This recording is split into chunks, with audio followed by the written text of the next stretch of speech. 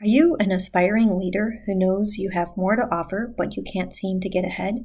Do you frequently feel overwhelmed and under-supported? Listen to the Overcome to Become podcast as we talk about actionable tasks and mindsets that you can apply to begin leading yourself. Hi, my name is Angela Buckley, your host and author of the Strength in Nature Leadership Series. I'm a mother, consultant, triathlete, and author. In Overcome to Become, I share with you the science-backed and experience-proven lessons I've learned in my own leadership journey to beat burnout. Thanks for listening. Hi, welcome back to another episode of Overcome to Become, the leadership podcast that focuses on clearing up your clutter so that you can get on to the leadership. Today, we are here to talk about water, nature's solution. And the reason we want to talk about making sure that we stay hydrated is because we understand that when our body is in a state of stress, we are not in the ideal state for leadership. And we want to talk about hydration and specifically water today because we understand that when our body is under stress physically, we are unable to perform mentally. So today's episode is brought to you thanks to my ambassadorship with Athletic Brewing. They are a non-alcoholic near beer brewing company that offers you great flavor profiles. So brew without compromise. Athletic Brewing Company is a non-alcoholic beer company dedicated to making great tasting craft brews without compromise. Their lineup of styles lets you enjoy the taste and experience of refreshing craft beer without sacrificing your performance, passions, health, or good taste. They're a fit for all times, made for all palates, and enjoyed by anyone who loves a great beer. They offer sparkling waters based on hops as well. Hydrate with flavor. If you want to take a look at them, you can go over to my show notes and there will be a link, and using checkout code ABuckley20 will get you a discount when you check out. So that's ABuckley 20, the number 20. Thanks a lot. I appreciate your support. So today, water and hydrating and why that matters for us. If you look through the lay press, you'll get a lot of information that'll suggest that the Americans are chronically dehydrated. The research shows perhaps that we are not dehydrated, but maybe underhydrated or less than optimally hydrated. And what does that mean, less than optimally? It means that anytime that we have less than our ideal amount of water in our body starts to feel stressed. And stress means fight or flight or freeze in our hormone systems and our traditional body makeup. And so the science actually shows that we really don't have chronically dehydrated individuals unless we're talking about demographics that are unhoused or senior citizens or we have a chronic health concern. In general, though, the science might indicate that we have less than optimal hydration. Okay, that's fine, but that less than optimal hydration can start being triggered at already 2%. And the way they've tested that is by looking at hydration and salt profiles in the body, by inducing a little bit of salt into the body and understanding by measuring blood serum levels of various hormones within the body. So cortisol is one, but also some of the things that are occurring within our brain. We have so many opportunities nowadays to take a look at what's happening. So why water? Why is that so important? And what do we want to do with that? The general rule of thumb is that you want to drink about 1 gallon or maybe 4 liters of water per day. Of course, if you are exercising, that number should be a little bit higher, and you want to make sure that you're taking in your electrolytes in balance with your water. And if you are living in hotter zones or if you are currently being exposed to a virus, you might want to up that as well based on what your body is giving you for the feedback. Why does this matter? So many times when we think that we're tired, we turn to coffee and caffeine, a variety of drinks. I drink my coffee, make no mistake about it, but coffee is less hydrating than water.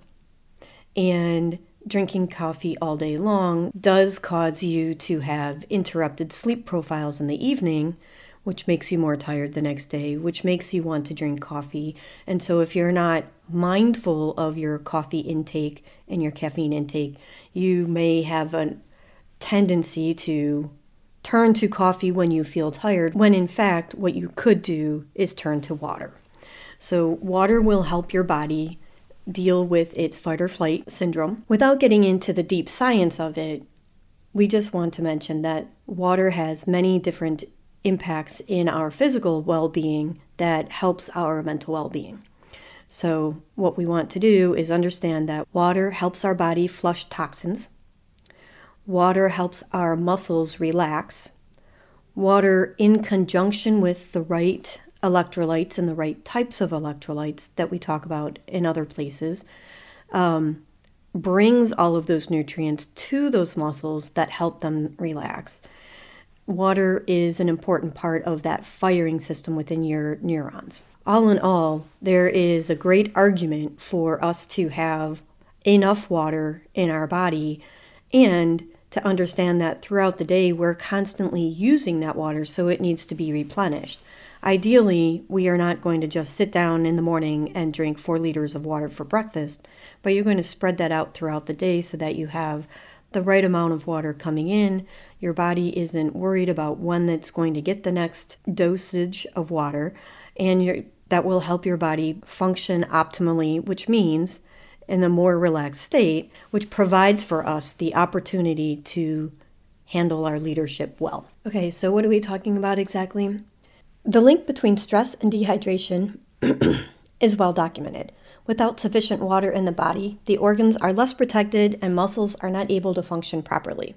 Just a half a liter of reduction in water is enough to trigger the dehydration response that I was talking about earlier.